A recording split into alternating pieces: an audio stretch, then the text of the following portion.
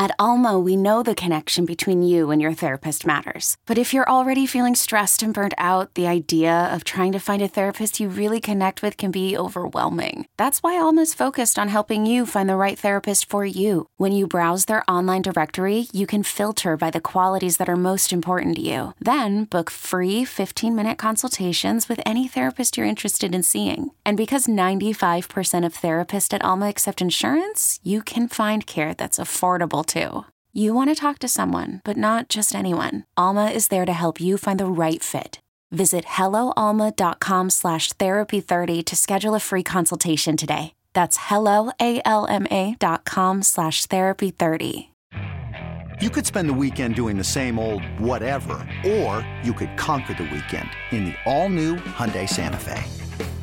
Visit HyundaiUSA.com for more details. Hyundai, there's joy in every journey. This episode is brought to you by Progressive Insurance. Whether you love true crime or comedy, celebrity interviews or news, you call the shots on what's in your podcast queue. And guess what? Now you can call them on your auto insurance too with the Name Your Price tool from Progressive. It works just the way it sounds. You tell Progressive how much you want to pay for car insurance, and they'll show you coverage options that fit your budget. Get your quote today at Progressive.com to join the over 28 million drivers who trust Progressive.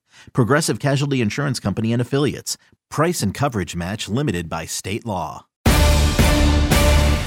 Take Command podcast from Odyssey Sports. Logan Paulson there. Craig Hoffman here. Let's talk about the defense, Logan. End with a little dessert, if you will, because the defense actually played pretty darn well in this game against an offense that is not very good. And against an offensive line that really struggled to block this defensive front. I think the Giants, like we were just talking about, the Giants did a good job of making that not matter as much in the game. But like that's kind of the weird twist of it is like they played well. The Giants had a game plan that made it not matter as much, but still like the defense played well enough to win this game for sure. Yeah, I think they had like 60. So I think I told you this off air or maybe the beginning of the show. We've been talking for a long time. And we sure have. And one of the things that stuck out to me is like I have to pull positive plays. And so usually like for the offense, you pull, I think it was like maybe 9 or 10, not a lot, right? And defense, it was like almost 40 plays. And you're like, wow, like this coverage is excellent. Like look at the guy's eyes here. Look at the rush here. Look at the effort here. Look at Ridgeway throw the center to the ground and get it on this tackle. Like, wow, there's so much good stuff here.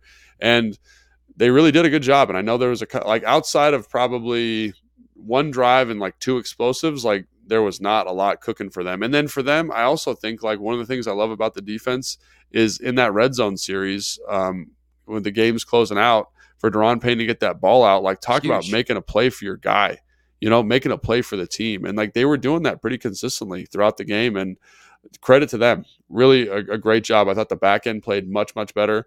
St. Juste was like, that's probably the best I've seen him play. And I know he gave up an explosive play to Hyatt, but like his technique, his reactions, his competitiveness at the catch point, his physicality on like screens and run game stuff was next level. Kendall Fuller did a great job being where he's supposed to be. Percy, I thought, did some nice stuff in terms of back end. We talked about that cover 2 mistake he had against Chicago. There was a quarters look where he's deep and he almost gets the interception. The front, specifically the defensive line, I thought did really well. This might have been John Ridgeway's best game of his career. Played a little bit more, played about 26 snaps. 24, I think. 24. And then Allen, I thought, looked way more explosive, penetrating the backfield. Payne had a couple great plays. Chase with the sacks, obviously in the run game, up and down. Yeah, we'll talk about that in a second for sure. And then Montez, I thought, did well. And then, like it was just going down the list. You're like, this is definitely good enough to win. This is definitely good enough to win. I thought, and again, they look like they found something with the cover 2 structures they're running. Guys seem to be in much more comfortable, seem to be in better position. And then they do mix in that single high stuff, but they've kind of gotten away from the true man, gotten away from the true match. They did a lot. I'm not saying that's not part of what they do, but you can see I think Jack's found something that everyone's comfortable with. And it was much more fun to watch the defense side of the ball. Let's just say that. Yeah, they also mix it up a little bit. There's one play in particular, I could even see it on TV, the way St. Juste rotated. I was like, oh, there's an invert. I think it was on a 3rd down. And you're like, oh, cool. Like they're mixing it up. They're making it hard for even Tyrod as a veteran who's seen everything to take that extra second, figure out what the coverage is. And that can allow the pressure to get home sometimes, that extra half second extra tick of a slight twist on a basic coverage. That's good stuff. And I think the frustrating thing is like, what took so long? But this is what Del Rio, for better or for worse, this is what Del Rio's been on basically the exact same timeline 4 years running. The first 5 games, from there, like borderline top 5 unit. And they played really well. I think that the places they get exposed, and like this is relative because they gave up 14 points and really it was just like they were thoroughly dominant outside those drives, except for the drive where Payne ultimately makes the play. And then I guess the missed field goal, like they give up a little bit, but even if that field goal goes in, like 17 should be good enough to win. If your defense gives up 17 a game, you're a top 5, top 10 unit in the league. Easy. So, and it wasn't the perfect, linebacker. but it was good. The linebacker play. Barton goes out. Mayo comes in, and all of a sudden he's got to cover, and that's just not his forte. They've got to figure out ways around that if he's going to have to play, because you can't not like. It is funny watching Twitter freak out, being like, "Why is David Mayo covering anyone?" It's like because he's a linebacker, and that's part of the job description. You have to find ways to get that guy to be in a position to be successful, and they seem to figure it out a little bit more as the game went. And then Jamin had 2 big, I would say one big miss on the touchdown to Waller. I don't think he played that particularly well. And then he got Saquoned. Like the thing is on the touchdown to Waller, this is how I saw it. I'm curious if I'm correct here. So I'm going to take a risk and put my football knowledge out there. His job, it looks like it's 2. Like he's dropping Tampa with that. 2. It's Tampa 2. Yeah. He's dropping as the Tampa player in the middle of the field. He's trying to make sure that Darren Waller doesn't cut back across his face. The problem is he's not close enough to Darren Waller's face himself. Like he just leaves too much space. So like it's good leverage. He keeps Waller kind of in a box, but it's too big of a box. And Tyrod's able to squeeze a throw in there. And if you just play that a little bit closer, like you've correctly identified the threat, you've correctly been on the right side of it in terms of leverage. You just need to make sure that you're in position to make a play. And so it comes down to like when Ron talks about technique, like play the technique a little bit better and you're fine there. That's the way I saw it.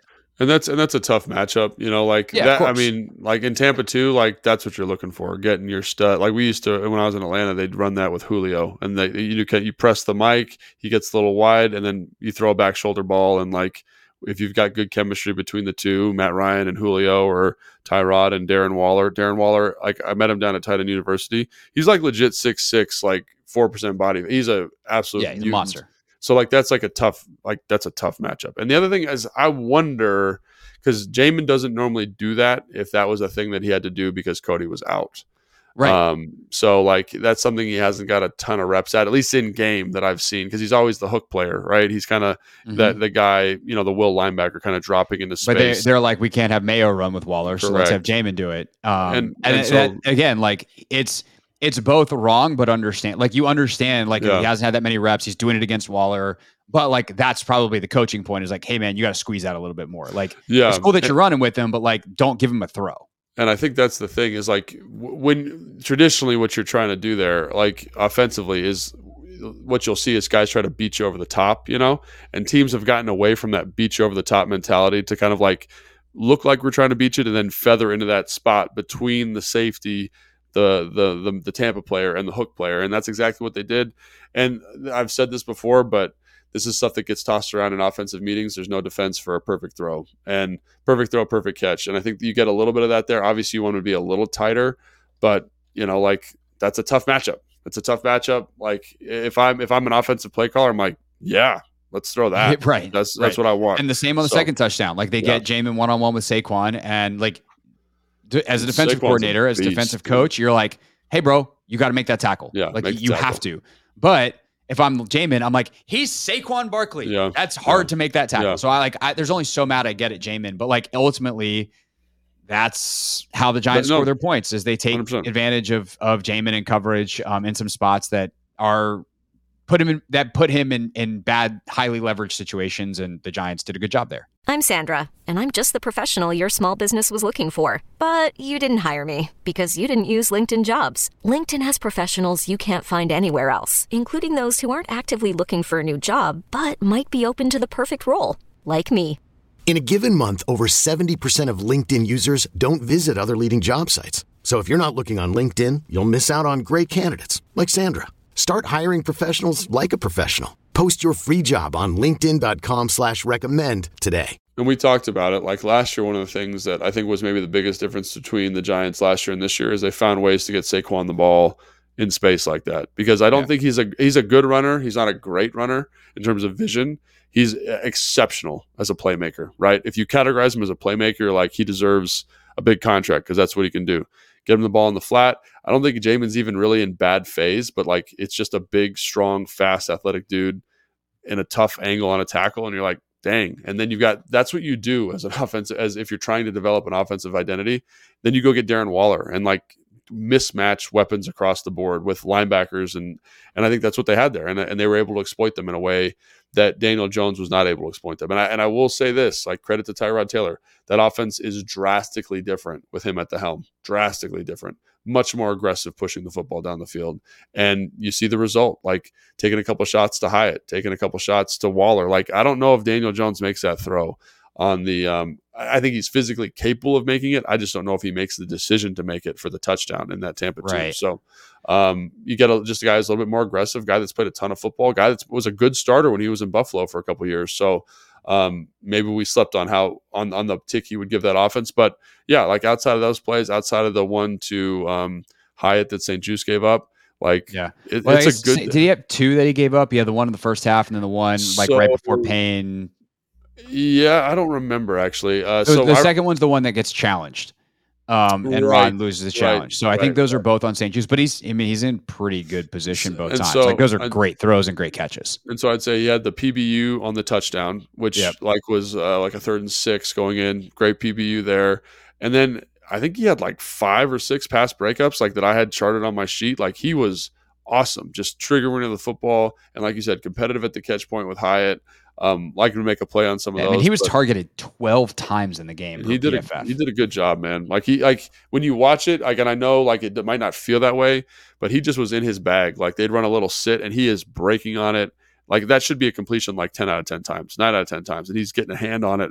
Not even a pass interference, hand on it, ball down. Like he just did a great job. And so I know like he gave up 2 big plays, but I just thought his down to down play, I think his PFF grade's like an 82, right? It's like a blue, if I remember correctly. It's like it's a good grade. 81.7. Yeah, 81.7. 88.6 in coverage, which is crazy when you give up 2 big explosives. I mean, the second one he gives up is not great. It's a double move. He gets hit on it. He's off balance. But like, you get targeted 12 times, like you're going to give something up. That speaks to the point, though, that like his other stuff was really good in coverage. Like it was like, I've since I've been covering the team, I've not seen a DB do that. Like, and so maybe that's why I'm so surprised by it. Just his down in and down out consistency was awesome. Again, outside of those two big plays, so good for him. Last thing, real quick, Chase. He is relentless as a pass rusher, and PFF is rewarding him with very good grades. He is rewarding the team with sacks. But if you start to watch him a little bit more, and I will give credit to, I wish I could give credit to the actual commenter. That would have been smart, Craig. Go look up the guy's name.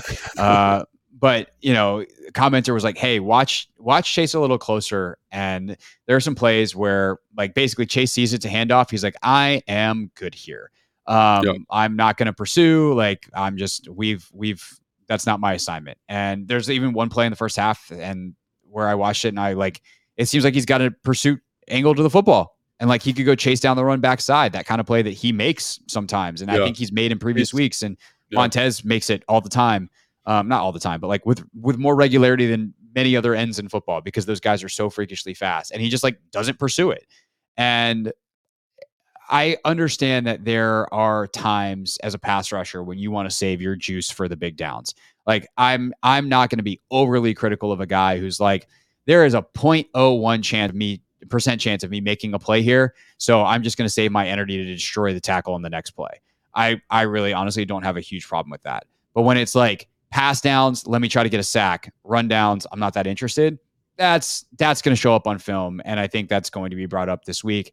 And I think it's extra interesting considering Chase after the game is like, I got to set a better example in practice, and whatever he was saying there. It's like, hey man, if you're gonna talk that talk, let's walk that walk too. And how about just consistency, practice, game, down in, down out. And if that means you don't play 98% of the snaps, like take a seat sometimes and then go be 100% productive on 100% of your snaps. Yeah. And, you know, when I was a player, surprise, I was an extremely high effort guy. Like that was my thing. And I will say there's a lot of guys that I played with who weren't like that. And they kind of pick and choose when they're going to go. And I think he's picked his time. And I can't fault him for that necessarily, because as a defensive lineman, like that's how you get paid. You get paid off of getting sacks. Right. So, if he winds up with a 14 sack season, no one's going to be like, but his run pursuit. Yeah, it was not great. And I think that's something that fans got to remember is like when you're playing defensive end, you're getting paid. And like his pressure rate right now is through the roof. He's got a bunch of sacks. Like and in that aspect of the game, he's impacting it relatively consistently. I would just say, like, I think you played, would you say 61% of the 61 snaps? 61 of 68. Like if I'm him, man, I don't need to play that much. And that's not like, I just think about the best D lines I played against. Like they were like hockey rotations of guys coming in to give guys blows so that when you're out there, you're like a maniac. And I think it'd be interesting to talk to Chase about whether he's just trying to be on the field for more passing downs and getting more opportunity that way. But I agree, like effort can always improve. It should always be better. But, you know, some of the best pass rushers I played against in my career, like Osi Umenyiora, Justin Tuck, Paul, when he was up in New York, they were kind of chilling on first and second down, and then third down, they just became a bunch of monsters, right? Jared Allen was the same way. Von Miller's got a little bit of that to him. TJ Watt, same kind of thing. Like that, it's a thing that guys do in the league, and I know that's not fun for fans to hear, but they know how they make money, and they're going to get paid, and I can't fault a guy for wanting to do that. No, I totally get it. I just think that there's Myles Garrett does it. Like it's like Myles Garrett had 6 tackles and like was what he did this weekend was insane. But I'm saying like there are like what my point is like every elite pass rusher that I went against is Julius Peppers. Yes. Yeah. Same thing. Like same thing. But yeah, go ahead. I was just gonna say like there is. It doesn't make. I think right. there are levels. Well, it's not even about making it right. I think that there are levels, and I think that there is a point where it is probably right, and then there's other points where you're like, yeah, if we could get a little bit more out of you, that would be helpful. And I'm with that. And I agree. And I think Chase is kind of crossing into that line where you're like, hey man, like we know what's up here, but like this is taking it to a bit of an extreme. And I think the production, you know, speaks to that, where like against Atlanta, he has 0 tackles. He's got 3 this weekend in against New York. And it's like, you're a guy that probably could have a little bit more impact on the game with just a little bit more effort on like 5% more plays, and like don't make it so obvious on the other ones that you're not really in for it. Right. And I'm with that. Yep. Yeah, that's our show. It's a very long show. Hopefully you enjoyed it. Even if it was in a masochist kind of way, talking about the offense for as long as we did. Good gracious. Hopefully they're better this week. They played Philly well last time. Can they do it again? We'll preview it coming up later in the week. Thanks so much for listening. Subscribe. Hey, look, if you made it this far and you're not subscribed, like clearly you like it. That you've listened to an hour of us talking. Just go ahead and hit the subscribe button, whether it's on YouTube, whether it's on your favorite podcast app, and we'll see you next time on Taking It.